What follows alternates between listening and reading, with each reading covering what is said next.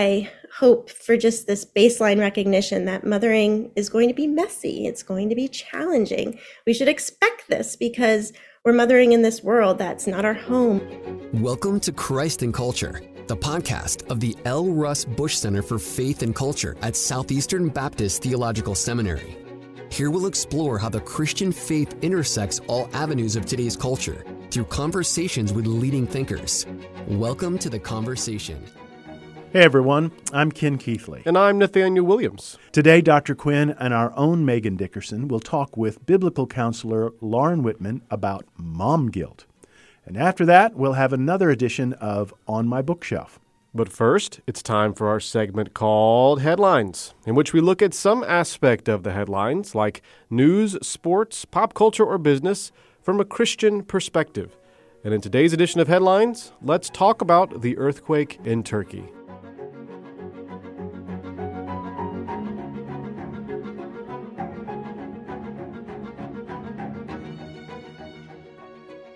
So many times we're able to talk about something that is lighthearted, or deals with recreation, or some leisure such as reading books. This one is a very somber and sober topic. As everyone knows, the earthquake that occurred in southern Turkey and northern Syria on Monday, February 6th, was one of the strongest earthquakes to hit the region in over a century. On the Richter scale, which for most of us lay people concerning the Richter scale, that really doesn't mean a whole lot. But here's the thing to think about. It registered 7.8 on the scale. It's a logarithmic scale, so that means a 7.8 was 100 times more powerful than a 6.8. And so it grows by 100 each time it goes up 5 point something, 6 point something, 7 point something. So it was a remarkably powerful earthquake. It had over 1,200 aftershocks. The death toll, unfortunately and tragically, is growing by thousands each day. In the first week, there was wonderful stories of people being rescued. But now we're moving into the recovery of bodies stage, and now they're finding so many. So this is a very difficult thing. Let me just mention a Southern Baptist website called sendrelief.org. Send Relief is the disaster relief arm of the Southern Baptist Convention in both North American disasters and disasters that happen around the world, such as in Turkey. And so if you want to go to sendrelief.org, Send Relief tells us that there are several ways that we can be praying for the people of Turkey. We need to pray for the millions of people who have been displaced from their homes and who are sleeping in the streets throughout Turkey and Syria. Not thousands, not hundreds of thousands, but millions. We need to pray for them who have no place to go, and this is winter. And so the weather is severe. The major airports, there's 3 major airports there. They have been affected by the earthquake and terribly damaged, which has limited the amount of disaster relief that can arrive. Syria was already undergoing civil war, so they were already experiencing shortages of water and food and electricity and heat. And so now that situation is even more serious. In Turkey, we need to pray for the local churches and believers who are there and are on the ground, that they would be the hands and feet of Jesus. There was one church, a Christian church in Turkey, that had their building destroyed. We need to remember them in prayer. There are ways that you and I can put feet to our prayers. As I mentioned, Send Relief is the disaster relief arm of the Southern Baptist Convention. If you will go to sendrelief.org, you can give an offering if you so choose. One of the good things about being Southern Baptist is that we have our cooperative program, and so your local church already is supporting Send Relief, and so in some ways we're already helping them, but there's so much more that they need and so much more that we can do. And so let's pray the way that Send Relief is encouraging us to do so, and let's give generously to a people. One of the things to think about as we talk about northern Syria and southern Turkey, we're talking about a region that we can read about in the book of Acts, especially in Paul's first missionary journey. And again, you can read about this region in the book of Revelation. It talks about the 7 churches of Asia Minor. Those are the places that we are talking about. And so let us pray for those dear people who are suffering the loss of loved ones, of their homes, and of their livelihood. Let's pray that the church would truly be an effective help to them and show Christ to them. And also, let me encourage you to, as James said, not just say, be warm and filled, but also to be proactive in the ways that we can help them. And we can help them through organizations such as sinrelief.org.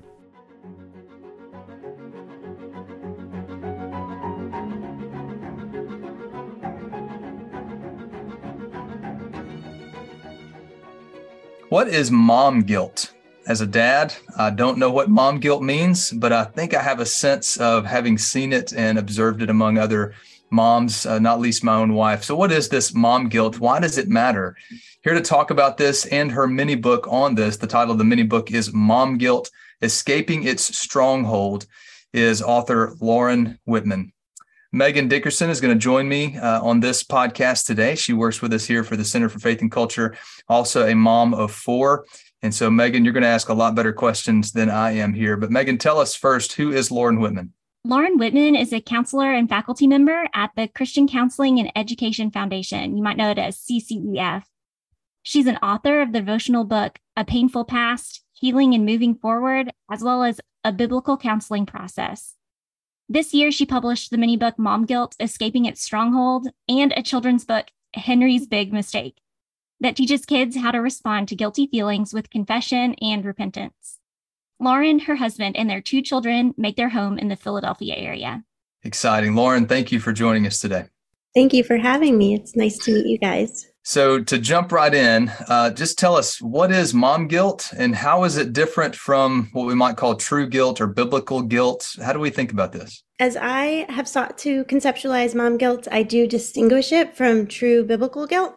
So true guilt comes when we have sinned, and a guilty feeling can prompt us to do what is necessary to do after we have sinned, which is confess and repent to the Lord and to those we have harmed. In contrast, mom guilt is false guilt. It may feel similar to true guilt in that it feels like I did something wrong, but when we look at what we've done that prompts mom guilt, then it's usually clear that what we have done, they're not moral offenses. So I'll give an example. So maybe a mom comes and joins her child's class party and she brings store-bought cookies. But as she's there at the party, she's noticing that lots of other moms baked homemade cookies. So as she's noticing this difference, she may be inclined to feel guilty and struggle with thoughts that are unhelpful. Something like, of course, I'm the only mom who shows up with store-bought cookies, or I should have planned my day better so I could have baked. That's just an everyday example, but that's something to know about mom guilt, and that is that it kind of creeps into these moments and can lead to negative self-reflections or feelings of failure, feelings of not measuring up. And so let's use this example and assess. Is it true guilt? In other words, is bringing store-bought cookies a moral issue? Has she failed morally? Has she sinned by bringing store-bought cookies? And when you put it that way, then it's pretty clear that no, this mom has not sinned. And in fact, maybe if we knew more details, we'd be pretty impressed with her. Maybe she's had a really busy day. Maybe the grocery store is not close to her house and she made a sacrifice in her schedule to get to the store. And so if we knew all the details, we could actually appreciate that she was able to contribute anything to the party. And so another thing to know about mom guilt is that it sees really well these perceived failures. So in this example, the perceived failure is store-bought cookies were somehow not good enough as compared to what she sees other moms brought. And that mom guilt also struggles to see what's good and praiseworthy about her contribution, which is perhaps she went out of her way to contribute something. So I'm curious, Lauren, how do you understand what's promoting this? Is this something new? Has this been around forever?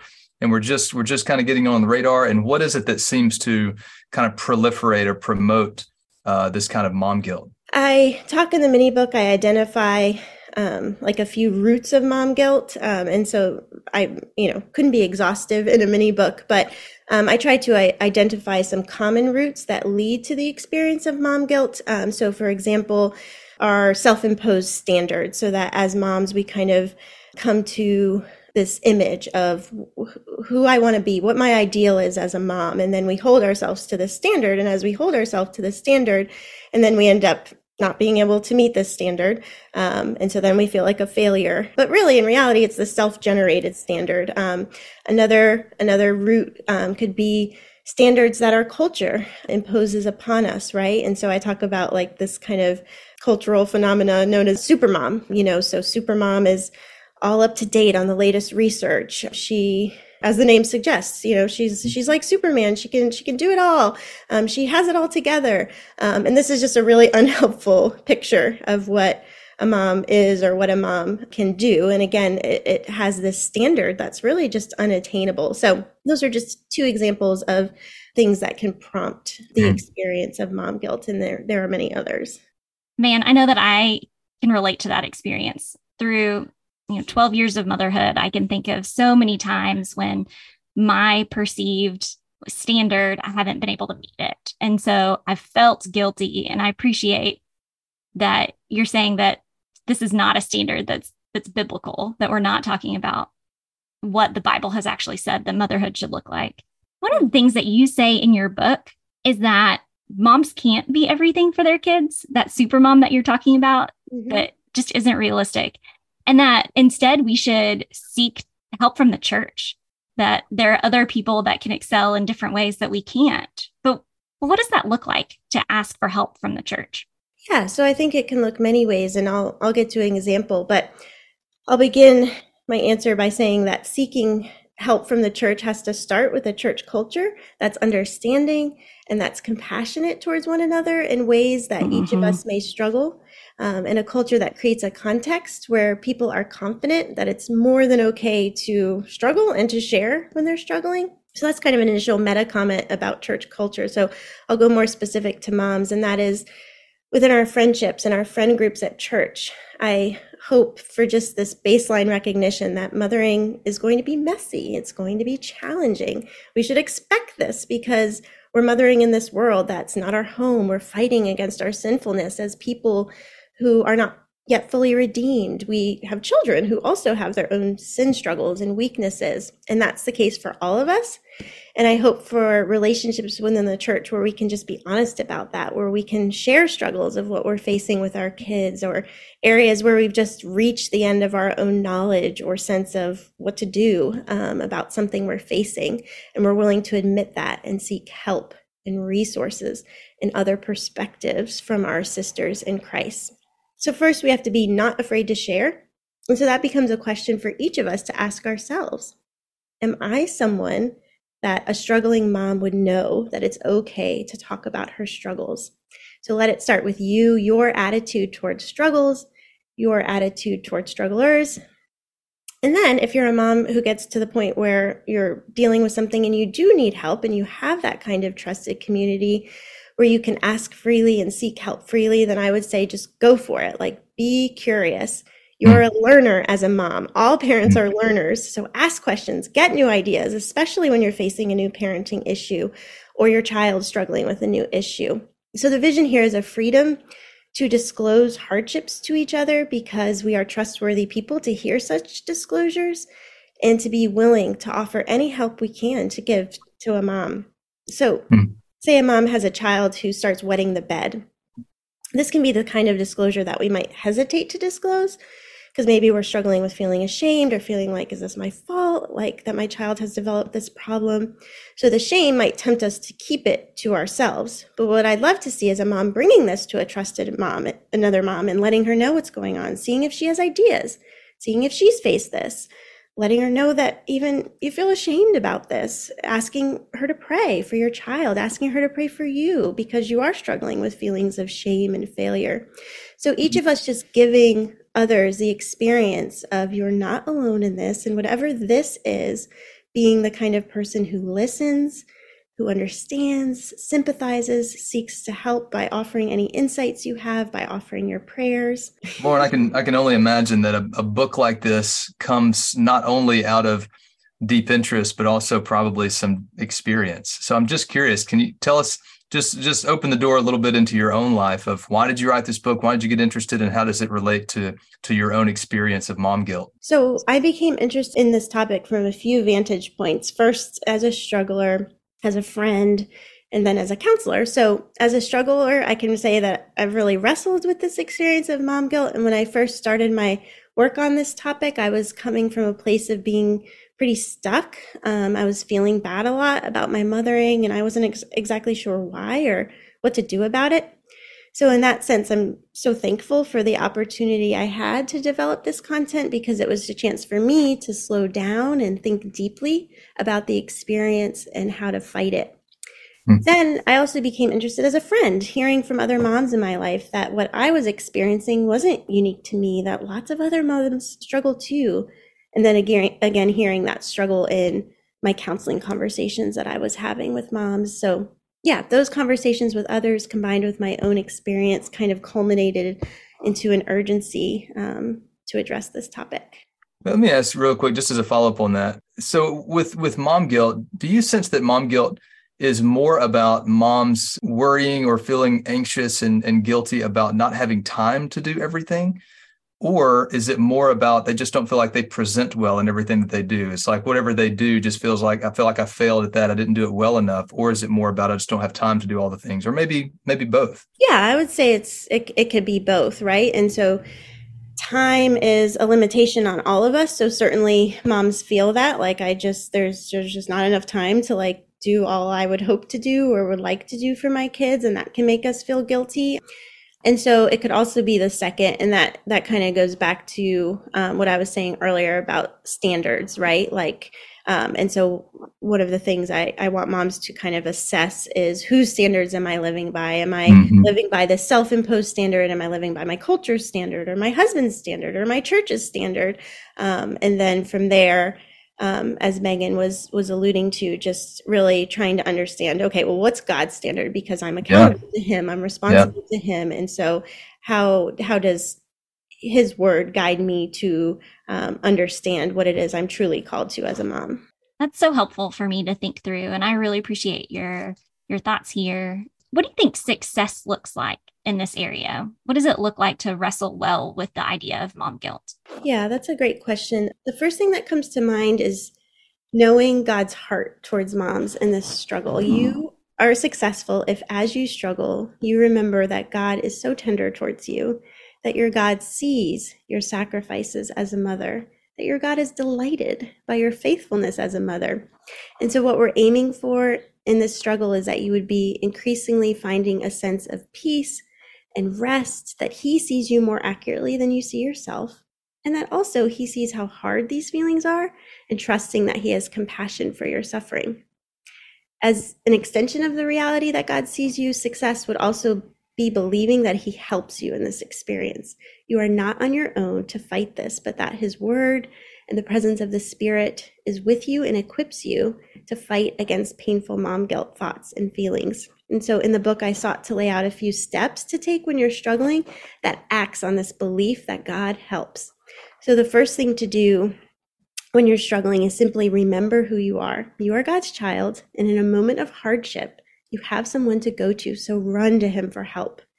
And together with the Spirit's help, you're going to discern what is at the root of this occasion of mom guilt. And again, as I mentioned, I list several of those common roots in mom guilt. And so in this step, you're discerning what root's tripping me up this time. And once you have a better understanding of that, then you can respond in faith. You will orient yourself to certain truths of God's word that will speak to that particular lie or distortion of the truth that has tripped you up in this instance.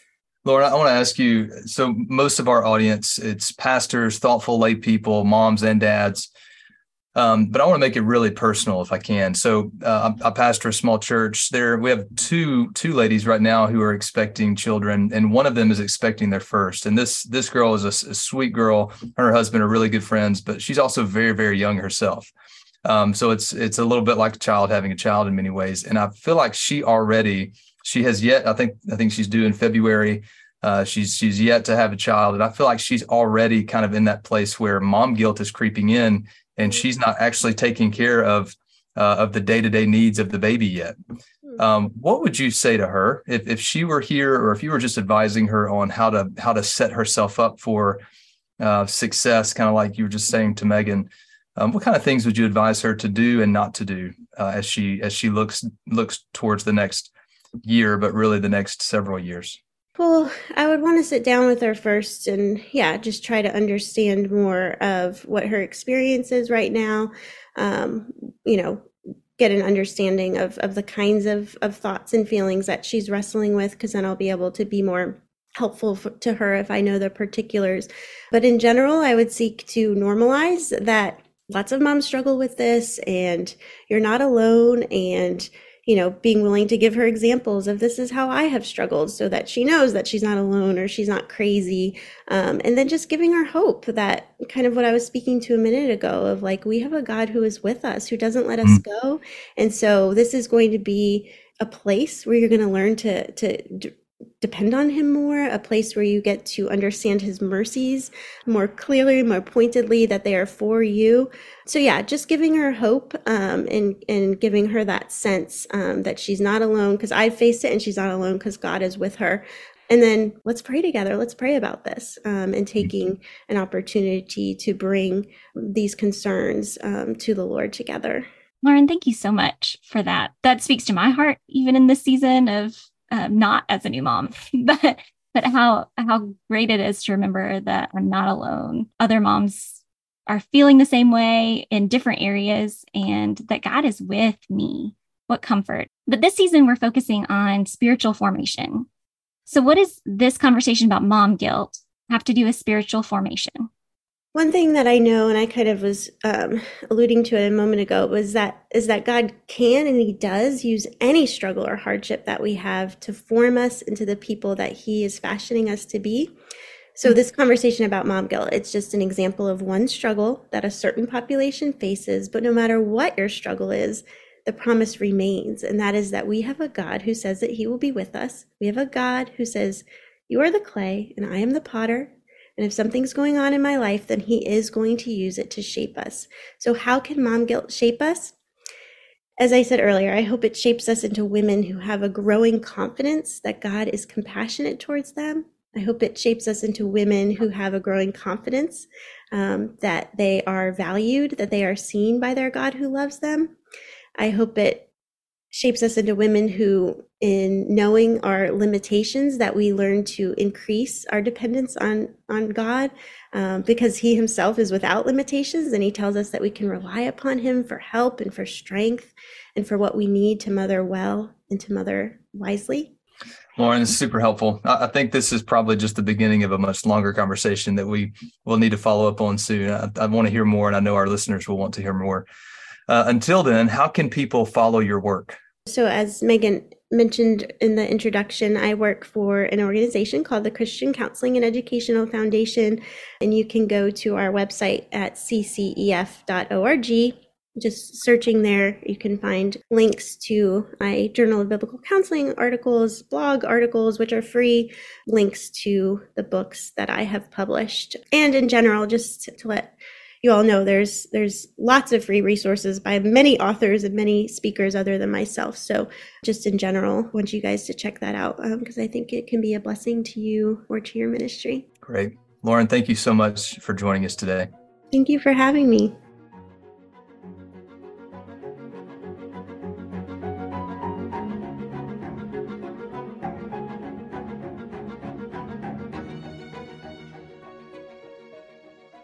And now it's time for On My Bookshelf, the part of the show where professors at Southeastern share what they're reading right now. Today we're delighted to have with us Dr. Dan Heimbach, Senior Research Professor of Christian Ethics. Dr. Heimbach, what's on your bookshelf? Well, the book on my bookshelf is Resurrection and Moral Order, an Outline for Evangelical Ethics by Oliver O'Donovan. Well, this book is not a book I'm reading right now. It's been out for about 35 years, but I decided to bring it in and tell you about it because it has been a great influence on me. It really opened my eyes to think about what the structure of God's moral order is. The Bible is not written systematically. It is inerrant, and it is coherent and completely consistent, but it is written in different styles and in different ways and organized different ways. And so when it comes to thinking about ethics, right and wrong, we have to look for how that is framed. And it's very typical for Christians to actually go to philosophy to look for different ways to organize ethical thought and then try to fit biblical revelation into that. And what O'Donovan does in this book, and what the big influence on me, is that he thinks that that is completely reverse of what should be. That is, God is already ordered, he is already coherent, and he has revealed an already consistent, well-ordered moral reality in what he has given us in the Bible. And we should look for what frames that. What is it that the Bible itself is framing the ordering of God's moral reality? And so that's what this book does. It's a very high-level academic book, but it's very well expressed and very deeply thought through and very biblical. The title of it, Resurrection and Moral Order, so it has something to do with resurrection, something to do with moral order. So he's talking about how is God's reality ordered in a coherent, consistent way. And the subtitle, An Outline for Evangelical Ethics, he is indicating that what this book is about is he's looking for how it's an outline, not everything, but just what is outlining, what is creating the structure and framing of God's ethical reality that is behind, is assumed, and being revealed in the Bible. And he uses the word evangelical in a way, he's not using it sociologically to describe this is what people who call themselves evangelicals think. Rather, he's using it in the theological sense of something having to do with the gospel. Evangelical means something that is gospel-centered. And so he's saying that God's moral reality is centered on the gospel. That is, there's a problem to solve, there's a solution to it, and there's a goal to achieve. And the gospel is framing all that, especially though, going that far, great. It has to do with the Bible, it has to do with theology. But why not start with creation? Why not start with the Ten Commandments and say, okay, there's categories of moral obligation, and people have done that. But what he is pointing out here actually is that the resurrection, the doctrine of the resurrection, it isn't just simply Bible-centered. It isn't just simply Christ-centered. It isn't just simply gospel-centered. But the thing in the gospel that sets the structure before and after and everything is the resurrection of Jesus Christ. If it was just the atonement, we would be forgiven sinners but not changed. And it's the resurrection that we are transformed into a new relationship with God and a new creature and a new creation. But it is something that connects the past with the present. All moral truth in the Bible is centered on God, but God never changes.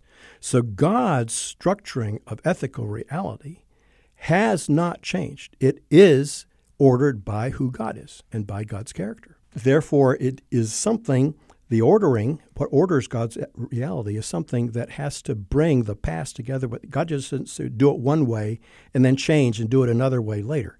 Rather, there is an ordering of moral reality that is affirmed in the resurrection, that is worth saving, and transformed, that is, it's a new creation. So it's the same moral order that is then saved and transformed into the new. And the key that keeps it all together is the resurrection. The resurrection is what transforms us. And that theological concept he shows actually is biblical. And he cites references in the Bible that show that it's the resurrection that transforms everything. The book's title is Resurrection and Moral Order, an Outline for Evangelical Ethics. The author is Oliver O'Donovan, and it's published by Erdman's. Thanks for listening to this week's episode. Would you like to help us get the word out about the Christ and Culture podcast to where more people hear about it and listen to it? Well, here's how you can help. give us a 5-star rating. This affects the algorithm used by Apple and Spotify or whatever platform you're using, and it brings it to the top of the list when people are searching for a podcast to listen to. And so it will really help us if you'll give us a rating, write a review, and then share it with a friend. Thanks for listening. We'll see you next week.